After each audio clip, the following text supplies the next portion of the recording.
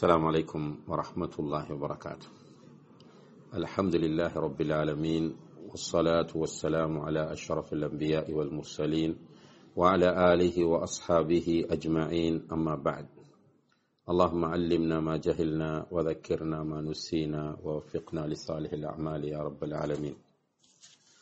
கண்ணியத்திற்குரிய சகோதர சகோதரிகளே, பஹ்ரைன் வசாயிர் கல்வி நிலையத்தினால் ஏற்பாடு செய்யப்பட்டிருக்கும் இந்த தொடர் கல்வி வகுப்பின் இறுதி கட்டத்திற்கு நாம் வந்திருக்கிறோம். இன்று 11வது வகுப்பாகும். இன்ஷா அல்லாஹ் எதிர்வரக்கூடிய வகுப்புடன், அதாவது 12வது வகுப்போடு இந்த தொடர் கல்வி வகுப்பு நிறைவடைய இருக்கிறது என்பதை முதலிலே பதிவு செய்து கொள்கின்றோம்.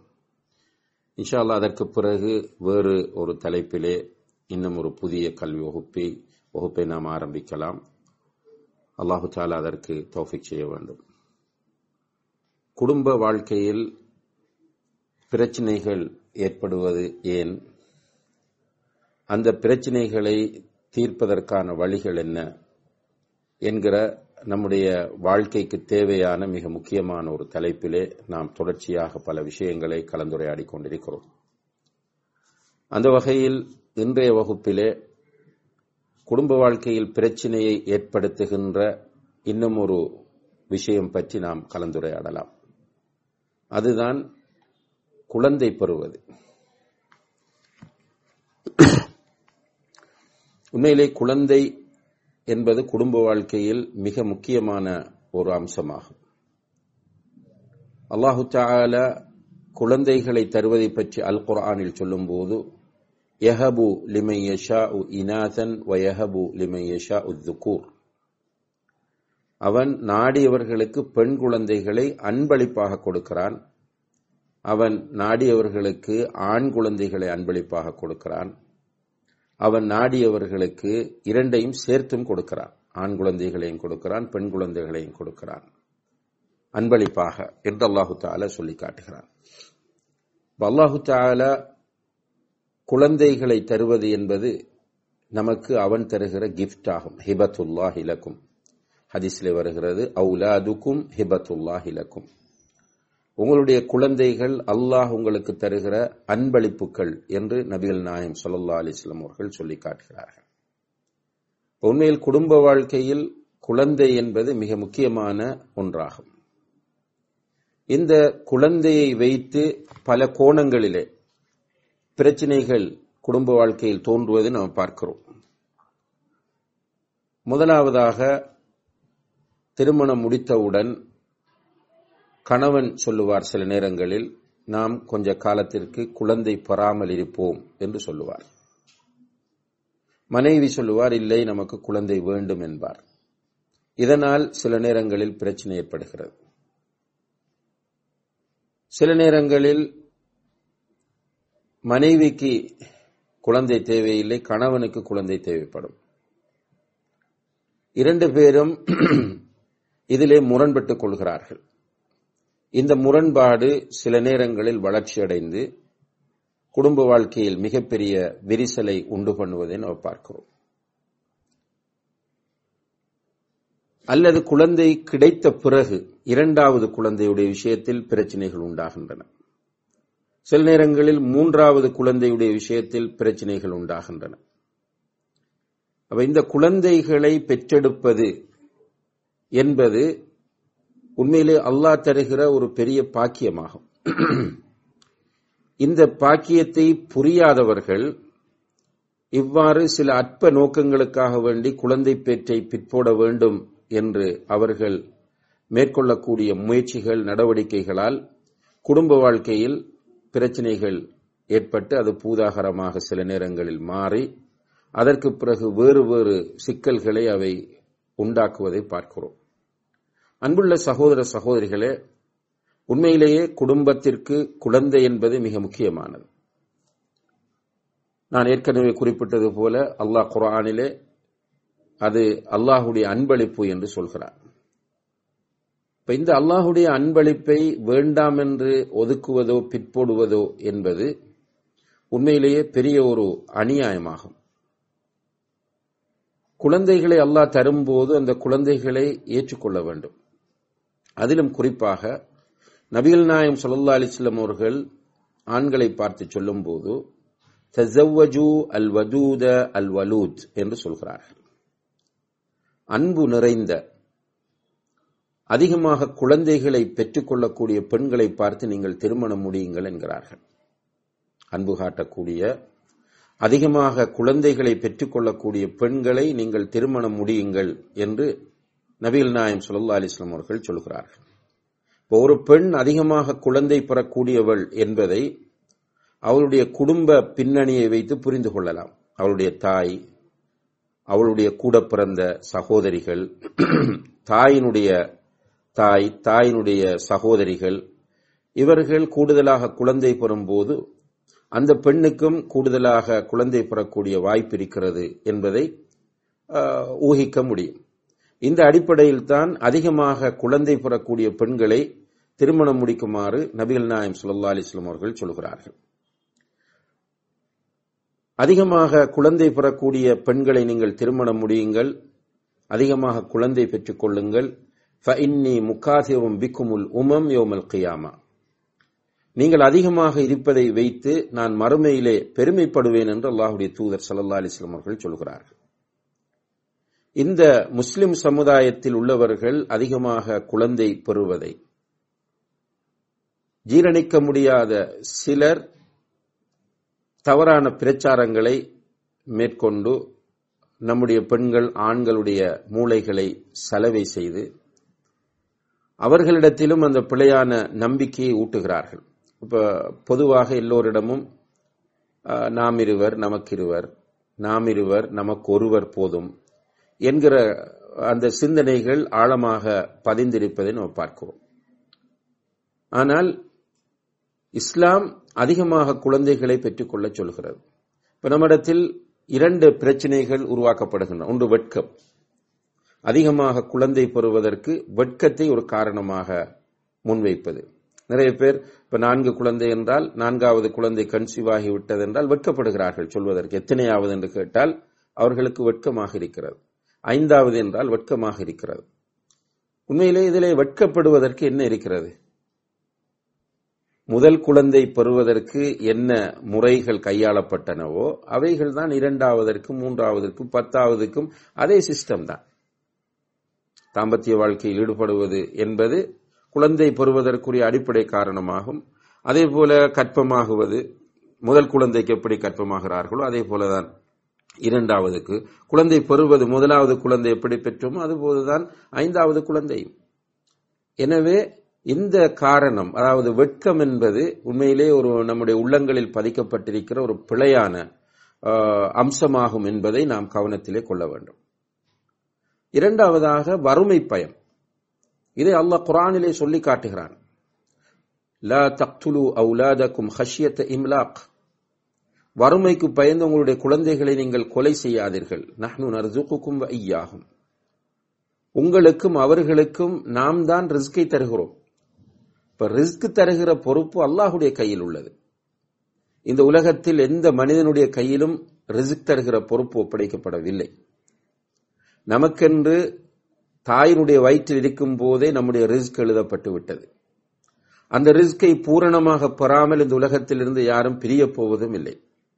இது அல்லாஹ்வுடைய நியதியாகும். அல்லாஹும்ம லா மானிய லிமா அதைத் வ லா முஅதிய லிமா மனஅத்.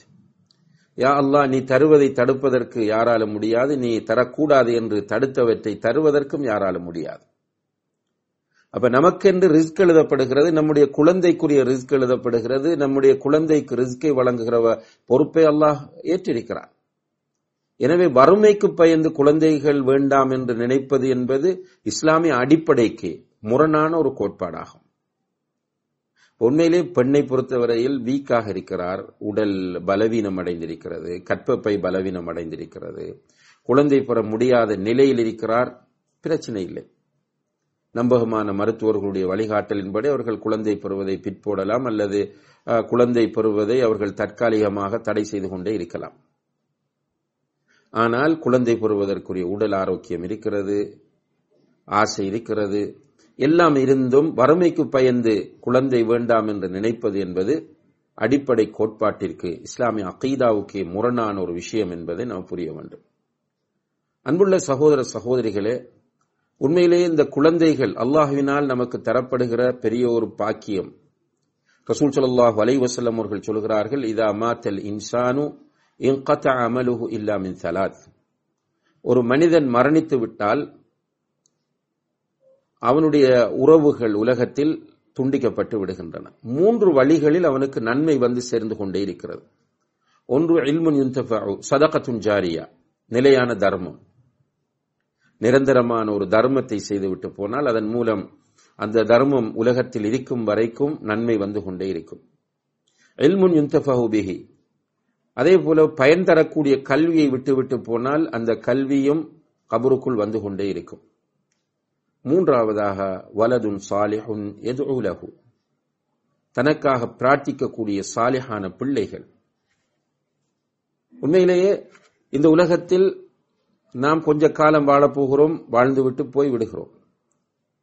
நம்முடைய பிள்ளைகள் நமக்காக துஆ செய்வார்கள், ரப்பி ரஹ்முஹுமா கமா ரப்பயானி ஸகீரா என்று. அந்த துஆ வந்து சேரும். நம்முடைய பிள்ளைகள் இஸ்திக்ஃபார் செய்வார்கள், அது நமக்கு பயனளிக்கும். அவர்கள் பிள்ளைகள் பெற்றுவிட்டு போவார்கள், அந்த பிள்ளைகளுடைய துஆவும் நமக்கு கிடைக்கும். அப்ப குழந்தைகள் என்பது இந்த உலகத்தில் நமக்கு அல்லாஹ் தருகிற பெரிய ஒரு அன்பளிப்பாகும். இந்த அன்பளிப்பை வேண்டாம் என்று சொல்வது உண்மையிலேயே முட்டாள்தனமும் அறியாமையும் என்பதை நாம் புரிந்து கொள்ள வேண்டும். எனவே குழந்தை விஷயத்தை வைத்து, அதாவது எடுத்தவுடன் சிலர் குழந்தை வேண்டாம், கொஞ்ச நாளைக்கு என்ஜாய் பண்ணுவோம், அதற்கு பிறகு திருமணம் முடிப்போம் என்று நினைப்பது உண்மையிலேயே பெரிய ஒரு அறியாமையும் பெரிய ஒரு அநியாயமும் ஆகும். குடும்ப வாழ்க்கையில் ஈடுபட வேண்டியது, குழந்தையை பெற வேண்டியது. அல்ஹம்துலில்லாஹ், அந்த குழந்தைகளை அல்லாஹு தஆலா நம்முடைய கண்குளிர்ச்சியாக ஆக்கக்கூடிய முறையில் வளர்த்தெடுப்பது. அதே போல 2வது குழந்தை 3வது குழந்தை எனும் போது அந்த உடல் நிலை, குழந்தையினுடைய வளர்ச்சி, இவற்றை கருத்தில் கொண்டு நாம் தேவை என்றால் கொஞ்சம் பிற்போடலாம். தற்காலிகமான குடும்ப கட்டுப்பாட்டு முறைகளை பேணி, உடலுக்கு தீங்கு விளைவிக்காத குடும்ப கட்டுப்பாட்டு முறைகளை பேணி நாம் அந்த குழந்தை கிடைப்பதை பிற்போடலாம். ஆனால் குழந்தையை அடியோடு வேண்டாம் என்று நிரந்தரமாக கருத்தடை செய்வது என்பது இஸ்லாத்தில் அனுமதிக்கப்பட்டதல்ல. அது ஒரு பெரும் பாவமாகும் என்பதை நாம் புரிந்து கொள்ள வேண்டும். எனவே இதற்கு பிறகு இந்த விஷயங்களை ஒருவர் புரிந்து கொண்டால், குழந்தை என்பது பெரிய ஒரு பாக்கியம். அது மட்டுமல்ல, நம்ம முதுமை அடையும் போது ஒரு 3, 4, 5 குழந்தைகள் என்று இருக்கிற நேரத்தில் ஒருவரிடம் இல்லாவிட்டாலும் மற்றவரிடத்தில் நாம் போய் ஆறுதலை பெற்றுக் கொள்ளலாம். ஒருவர் கவனிக்காவிட்டாலும் மற்றவர் நம்மை கவனிக்கக்கூடிய நிலை அல்லாஹ் ஏற்படுத்துவார். எனவே இந்த உலகத்திலும் குழந்தைகள் பெரிய ஒரு கிஃப்ட் தான், மறுமையிலும் நம்ம மௌத்தானத்துக்கு பிறகும் அவர்கள் நமக்கு ஒரு பாக்கியம் என்பதை நாம் புரிந்து கொண்டு குழந்தை விஷயத்தில் ஒரு நல்ல புரிந்துணர்வோடு நடந்து கொள்ள முயற்சிய வேண்டும். குழந்தையை வைத்து நாம் சண்டை செய்து குடும்ப வாழ்க்கையில் பிரச்சனைகளை ஏற்படுத்திக் கொள்ளக்கூடாது என்பதை நாம் கவனத்திலே கொள்ள வேண்டும். அதே நேரத்திலே அன்புள்ள சகோதர சகோதரிகளே, இன்னும் சில ஆண்களோ அல்லது பெண்களோ இருப்பார்கள், அவர்களுக்கு குழந்தை பாக்கியம் இல்லாமல் இருக்கும். அல்லாஹு தஆலா இது பற்றி அல் குர்ஆனிலே அந்த வசனத்திலே சொல்லுகிறான். விரும்பியவர்களுக்கு ஆண் குழந்தைகளை அன்பளிப்பாக கொடுக்கிறான், விரும்பியவர்களுக்கு பெண் குழந்தைகளை அன்பளிப்பாக கொடுக்கிறான். அவன் விரும்பியவர்களுக்கு ஆண் குழந்தைகளையும் பெண் குழந்தைகளையும் சேர்த்து கொடுக்கிறான். அவன் நாடியவர்களை குழந்தைகள் இல்லாமலும் ஆக்குகிறான். அல்லாஹு தஆலா கடுகளவும் தன்னுடைய அடியார்களுக்கு அநீதி இழைக்காதவன். அல்லாஹ் தீங்கு விளைவிக்காதவன். அல்லாஹ் செய்கிற அனைத்துமே நல்லது, நீதியானது. இது நம்முடைய நம்பிக்கையாகும். அன்புள்ள சகோதர சகோதரிகளே, அல்லாஹ் செய்யக்கூடிய அனைத்தும் நல்லதுதான். அல்லாஹு தஆலா செய்யக்கூடிய அனைத்தும் நம்முடைய நன்மைக்காகத்தான் இருக்கும். அந்த வகையில் அல்லாஹு தஆலா ஒரு ஆணுக்கு குழந்தை பாக்கியத்தை இல்லாமலாக்குகிறான் என்றால், அல்லது ஒரு பெண்ணுக்கு குழந்தை பாக்கியத்தை இல்லாமலாக்குகிறான் என்றால், நிச்சயமாக அதிலே நலவிருக்கும். இதை வைத்து குடும்ப வாழ்க்கையில் பிரச்சனைகள் உருவாகக்கூடாது. சில நேரங்களில் குழந்தைக்குரிய பாசிபிலிட்டிஸ், குழந்தை கிடைக்கக்கூடிய சாதகமான நிலை இருக்கும், ஆனால் லேட் ஆகும். நம்பிக்கை இழக்கக்கூடாது. இப்போ ஆணுடைய உயிரணுக்கள் சரியாகவும் அதே போல பெண்ணுடைய முட்டை சரியாகவும் இருக்கிற நேரத்தில் குழந்தை கிடைக்கிற நிலை பிந்தினால் நாம் நம்பிக்கை இழக்காமல் முயற்சி செய்து கொண்டே இருக்க வேண்டும். நல்ல டாக்டர்களை நாட வேண்டும். அதே போல உணவு பழக்கங்களை, குழந்தை கிடைக்கக்கூடிய விதமான உணவுகளை உட்கொள்ள வேண்டும். இப்படியாக முயற்சிகள் செய்கிற அதே நேரத்திலே அல்லாஹ்விடத்திலே அதிகமாக துஆ கேட்டு கெஞ்ச வேண்டும். அல்லாஹ் தஆலா குர்ஆனிலே இதற்கு ஒரு அழகிய முன்மாதிரியாக ஜக்கரியா அலைஹிஸ்ஸலாம் அவர்களை பற்றி சொல்கிறான். வஸக்கரியா இத் நாதா ரப்பஹு, ஜக்கரியா அலைஹிஸ்ஸலாம் அவர்கள் தன்னுடைய ரப்பை அழைக்கிறார். அவர் அழைத்து சொல்கிறார், ரப்பி லா ததர்னி ஃபர்தா வ அன்த கைருல் வாரிசீன், யா அல்லாஹ் என்னை குழந்தை இல்லாமல் ஆக்கி விடாதே என்று. இந்த பிரார்த்தனை அவர் செய்யும் போது அன்புள்ள சகோதர சகோதரிகள், அவர் முதுமை அடைந்து விட்டார். அவருடைய மனைவியும், அதாவது குழந்தை இனி பெண்கள் பெற மாட்டார்கள் என்கிற அந்த மெனோபவுஸ் நிலையை அடைந்து விட்ட ஒரு நிலையில் இருக்கிறார். ஆனால் இவர்கள் இரண்டு பேருடைய மனதிலும் நம்பிக்கை இருந்தது, அல்லாஹ்வின் மீது தவக்குல் இருந்தது. அவர்கள் அல்லாஹ்விடத்திலே நம்பிக்கையோடு பிரார்த்தித்தார்கள். அல்லாஹு தஆலா அவர்களுக்கு யஹ்யா அலைஹிஸ்ஸலாம் அவர்களை கொடுத்தான் என்பதை அல் குர்ஆன் நமக்கு சொல்லி காட்டுகிறது. எனவே குழந்தை கிடைக்கவில்லை, லேட்டாகிறது என்பதை வைத்து விரக்தி அடைய தேவையில்லை. அதனால் பிரச்சனைகள் வர வேண்டிய அவசியமில்லை. தொடர்ச்சியாக முயற்சிக்க வேண்டியது, ஒருவர் மற்றவருக்கு ஆறுதலாக இருந்து கொள்ள வேண்டியது. அல்லாஹ் தருவான் என்ற நம்பிக்கையோடு இருக்கும்போது அல்லாஹ் தருவான். அவனிடத்திலே கெஞ்சி மன்றாடி பிரார்த்திக்க வேண்டும். அதே போல இஸ்திக்ஃபாரை அதிகமாக செய்வது. குழந்தை பாக்கியம் தாமதமாக கூடியவர்கள் அதிகமாக இஸ்திக்ஃபார் செய்யும் போது அல்லாஹு தஆலா அதன் மூலம் குழந்தை பாக்கியத்தை தருவதாக அல் குர்ஆனிலே சொல்லி காட்டுகிறார். நூஹ் அலைஹிஸ்ஸலாம் அவர்களுடைய வரலாற்றை அல்லாஹ் சொல்லும் போது அவர்கள் சொல்லுகிறார்கள், ஃபகுல்து இஸ்தக்ஃபிரு ரப்பக்கும் இன்னஹு கான கஃபாரா யுர்சிலிஸ் ஸமாஅ அலைக்கும் மித்ராரா வயும்திதுக்கும் பிஅம்வாலின் வபனீன் வயும்திதுக்கும், அதாவது நூஹ் அலைஹிஸ்ஸலாம் அவர்கள் சொல்கிறார்கள், அல்லாஹ்விடத்திலே நீங்கள் இஸ்திக்ஃபார் செய்யுங்கள், அவன் உங்களுடைய இஸ்திக்ஃபாரை பாவ மன்னிப்பை ஏற்றுக்கொள்ளக்கூடியவனாக இருக்கிறான். அவன் உங்களுக்கு வானத்திலிருந்து மழையை பொழிச் செய்கிறான். அதே போல உங்களுக்கு அவன் பொருளாதாரத்தை கொண்டும் குழந்தைகளை கொண்டும் உதவி செய்வான் என்று அல்லாஹு தஆலா இந்த செய்தியை குர்ஆனிலே பதிவு செய்கிறான். எனவே அதிகமாக இஸ்திக்ஃபார் செய்யும் போது, இஸ்திக்ஃபாருடைய வடிவங்கள் நிறைய குர்ஆனிலும் ஹதீஸிலும் வந்திருக்கின்றன. ரசூலுல்லாஹி அலைஹி வஸல்லம் அவர்கள் அதிகமாக ரப்பிக்ஃபிர்லி வதுப் அலைய இன்னக அன்தத் தவ்வாபுர் ரஹீம் என்று சொல்வார்கள். ரப்பிக்ஃபிர்லி வதுப் அலைய இன்னக அன்தத் தவ்வாபுர் ரஹீம் என்று அதிகமாக சொல்வார்கள். அதே போல அஸ்தக்ஃபிருல்லாஹ் அல்லதி லா இலாஹ இல்லா ஹுவல் ஹய்யுல் கய்யூம் வ அதூபு இலைஹ் என்று ஒருவர் சொன்னால் அவருடைய பாவங்கள் கடல் நுரை அளவு இருந்தாலும் மன்னிக்கப்படும் என்று சொல்கிறார்கள். இது இஸ்திக்ஃபாருடைய இன்னும் ஒரு வடிவம். அஸ்தக்ஃபிருல்லாஹ் அல்லதி லா இலாஹ இல்லா ஹுவல் ஹய்யுல் கய்யூம் வ அதூபு இலைஹ். அதே போல ரப்பிக்ஃபிர்லி வதுப் அலைஹ், ரப்பிக்ஃபிர்லி வதுப் அலைஹ் என்று சொல்வது. அதுபோல ரப்பிக்ஃபிர்லி வர்ஹம்னி வ அன்த கைருர் ராஹிமீன், ரப்பிக்ஃபிர்லி வர்ஹம்னி வ அன்த கைருர் ராஹிமீன், ரப்பிக்ஃபிர்லி வர்ஹம்னி வ அன்த கைருல் காஃபிரீன். அதே போல ரப்பிக்ஃபிர்லி வலிவாலிதைய வலில் முஃமினீன், ரப்பனா இக்ஃபிர் லனா வலிஇக்வானினா அல்லதீன சபகூனா பில் ஈமான். இப்படி குர்ஆனும் ஹதீஸும் சொல்லக்கூடிய அந்த இஸ்திக்ஃபாருடைய வடிவங்களை பயன்படுத்தி நாம் அதிகமாக இஸ்திக்ஃபார் செய்கிற போதும் அல்லாஹு தஆலா நமக்கு குழந்தை பாக்கியத்தை தர போதுமானவனாக இருக்கிறார். எனவே குழந்தைகள் கிடைக்க தாமதமாகிறவர்கள், இப்ப டாக்டரிடம் போய் அவர்கள் செக்அப் செய்திருப்பார்கள். டாக்டர் சொல்லுவார் 2 பேருக்கும் குழந்தை கிடைக்கக்கூடிய வாய்ப்பு இருக்கிறது என்று. அப்போது 2 பேரும் அல்லாஹ்வின் மீது தவக்குல் வைத்து துஆ கேட்டு முயற்சிகளை செய்து கொண்டிருந்தால் அல்லாஹ் நிச்சயமாக அவர்களுடைய நம்பிக்கையை வீணாக்க மாட்டான். அதையும் தாண்டி அல்லாஹு தஆலா தராமல் விடுகிறான் என்றால் அதில் நிச்சயமாக நமக்கு நலவிருக்கும். நம்முடைய நலவை கருத்தில் கொண்டுதான் அல்லாஹு தஆலா நமக்கு குழந்தையை தராமல் வைக்கிறான் என்பதை நாம் புரிந்து கொள்ள வேண்டும். எனவே இந்த குழந்தை இல்லை என்கிற நிலையை வைத்து பிரச்சனை வேண்டாம்.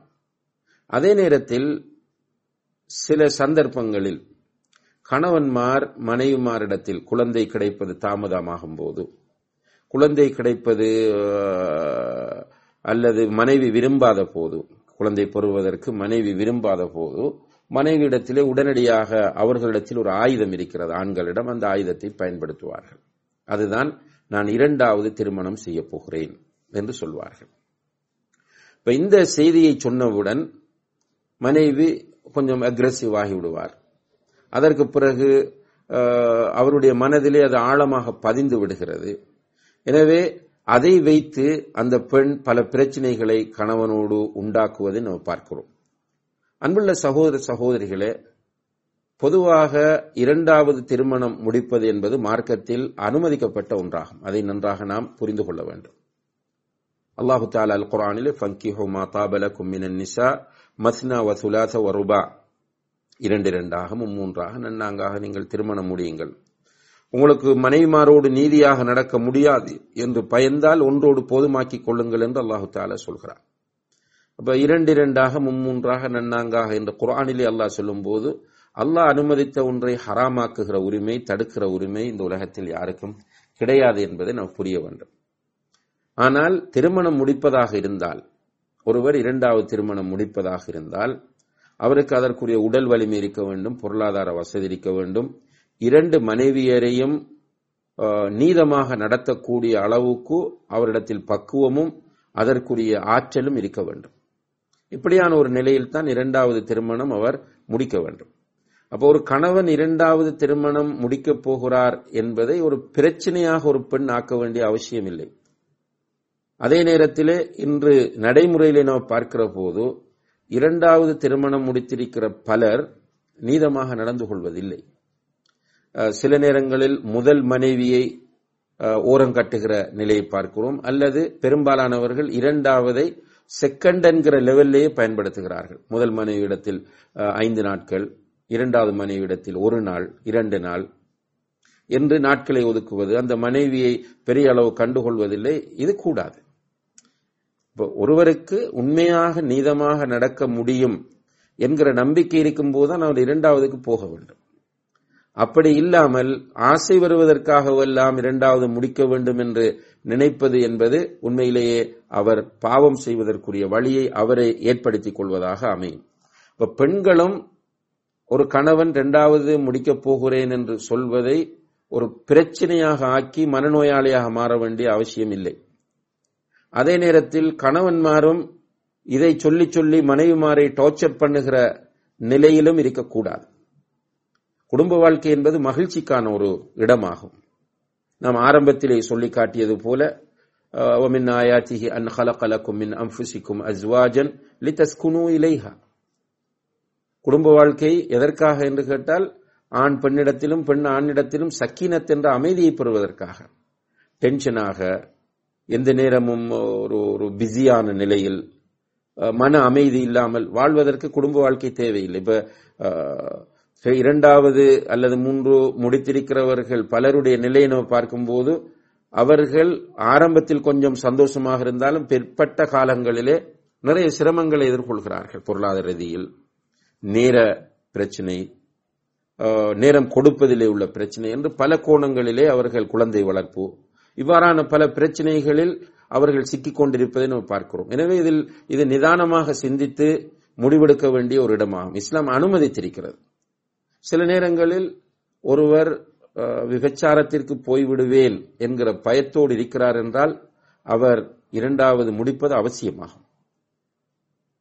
ஒருவர் தன்னுடைய உடலில் பாலியல் ஆசைகள் கூடுதலாக இருக்கின்றன என்ற நிலையில் ஒரு தன்னுடைய மனைவியிடத்தில் அவ்வளவையும் தீர்த்து கொள்ள முடியாத ஒரு சூழ்நிலை, மனைவியுடைய உடல்நிலை அதற்கு இடம் தராத ஒரு சிச்சுவேஷன், இந்த நேரத்தில் அவர் தான் விபச்சாரத்திற்கு போய்விடுவேன் என்கிற ஒரு பயம் இருக்குமாக இருந்தால் அவர் இரண்டாவது கட்டாயம் முடிக்க வேண்டும். ஏனென்றால் இரண்டாவது முடிப்பதன் மூலம் முதல் மனைவியிடமிருந்து பிரச்சனைகள் வரும் என்றிருந்தாலும் விபச்சாரத்தோடு ஒப்பிடுகிற போது இது பிரச்சனை இல்லை. விபச்சாரம் என்பது பெரும்பாவமாகும். திருமணம் முடித்தவர் விபச்சாரம் செய்து மாட்டிக்கொண்டால், அதாவது 4 சாட்சிகளோடு ப்ரூவ் பண்ணப்பட்டால் அவர் கொலை செய்யப்பட வேண்டும். அதே போல மறுமை நாளையிலே விபச்சாரம் செய்கிறவர்களுக்கு பயங்கரமான தண்டனைகள் இருக்கின்றன. எனவே உலகத்தில் உள்ள இந்த கேட்டசிகள், பிரஸ்டீஜ், இவற்றை கருத்தில் கொண்டு சிலர் என்ன செய்கிறார்கள், அவர்களுக்கு முதல் மனைவியிடத்திலே தன்னுடைய முழு ஆசையும் தீர்த்துக் கொள்ள முடியாத சூழ்நிலை இருக்கும். இரண்டாவது முடிக்கக்கூடிய அளவுக்கு அவருக்கு உடல் வலிமையும் பொருளாதாரமும் இருக்கும். ஆனால் அதை செய்யாமல், அதை செய்தால் ஊர் ஏதாவது சொல்லும், விமர்சிக்கும் என்பதற்காக விபச்சாரம் செய்து கொண்டிருப்பார்கள். இவர்கள் அல்லாஹ்வை பயந்து கொள்ள வேண்டும். எனவே அன்புள்ள சகோதர சகோதரிகளே, இந்த குடும்ப வாழ்க்கையில் குழந்தைகளை வைத்து நிறைய பிரச்சனைகள் உருவாகின்றன. அதிலே நாம் ஆரம்பத்திலே குறிப்பிட்டது போல கணவனுக்கு உடனே குழந்தை வேண்டும், மனைவி வேண்டாம் என்பாள். மனைவிக்கு உடனே குழந்தை வேண்டும், கணவன் வேண்டாம் என்று சொல்லுவான். அல்லது இரண்டு பேருக்கும் குழந்தை கிடைப்பதற்கு இயல்பாகவே தாமதம் ஏற்படும். அல்லது மனைவிக்கு அறவே குழந்தை பாக்கியம் இல்லை என்கிற நிலை இருக்கும். அல்லது கணவனுக்கு அறவே குழந்தை பாக்கியம் இல்லை என்கிற நிலை இருக்கும்.